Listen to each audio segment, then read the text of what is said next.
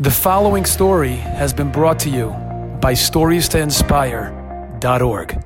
This goes back to Nazi Holocaust, World War II, and there's a Jew who now we all know who he is. Back then he was just Chaim. And Chaim was running away, as was everyone, and different people try to take different belongings with them.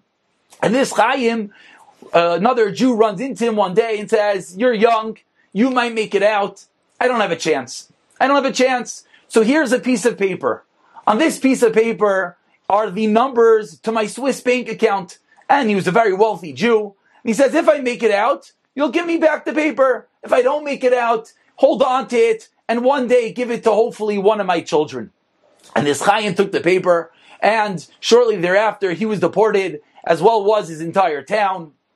And he always guarded this paper. He guarded this paper more than perhaps his own jewelry, than his own money, because this paper was worth millions of dollars. And he guarded the paper, and he lived. His entire family did not. But he lived through the war. After the war, he moved to Belgium. He became the head of the Beis Din. His name is Harav Chaim Kreisworth, a Jew that we all know, a wonderful gadol, that became the head of the Beis Din, a wonderful Rav. And he would always, wherever he'd go, try to find out some whereabouts of this family that he has this paper of. And nothing. And the paper was stored in his house in Belgium. And he never thought anything of it. Many, many years later, about 20 years later, he's sitting in the Beis Din, and someone comes in collecting money. A beggar. He's going around. They have a penny. I don't know what the currency was. A euro, a dollar. I don't know what you guys have over there in Australia. He was collecting something, and people give him something, and Rav Chaim Kreisworth, the head of the Beis Din, is sitting there, and he starts making some small conversation with the beggar. "Where are you from? What's your name?" And the beggar starts telling him his name, and starts telling him where he's from, back in Germany. And slowly through the conversation, Rav Chaim Kreisworth starts to realize that this is the descendant of that Jew that he's holding the paper.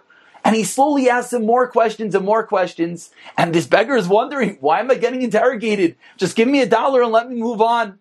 And a few minutes later, Rav Chaim Kreisworth pulls out from his drawer, from the back of the drawer, paper that he's had there for 20 years. And he goes to this Jew, this beggar, and he says, "You might think you're going around begging. In truth, you're a millionaire."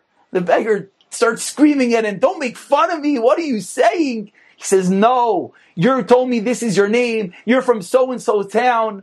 20 years ago, when I was running away, as we all were from the Nazis, I was entrusted with this piece of paper. This piece of paper with a few numbers of a Swiss bank account. Take this piece of paper, go to the bank, go to the agencies, and claim the millions of dollars that are waiting for you." And this beggar realized he was telling the truth. He thanked him profusely, of course, and he parted ways. No longer a beggar, not with a few dollars, but a millionaire.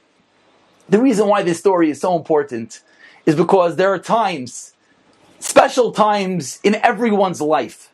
Sometimes people have to wait 20 years for that time, where they're walking around and they feel like a beggar. They feel like, I have nothing. Everything is terrible. The world is horrible.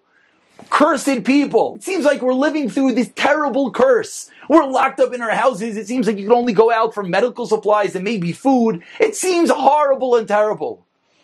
Or maybe perhaps, hidden beneath everything, we really are finding a secret. Maybe we're being handed the numbers to a Swiss bank account. Maybe we're being told something that some people wait their entire lives for. And if we take those secret numbers, if we take that bank account combination, we could walk away a billionaire.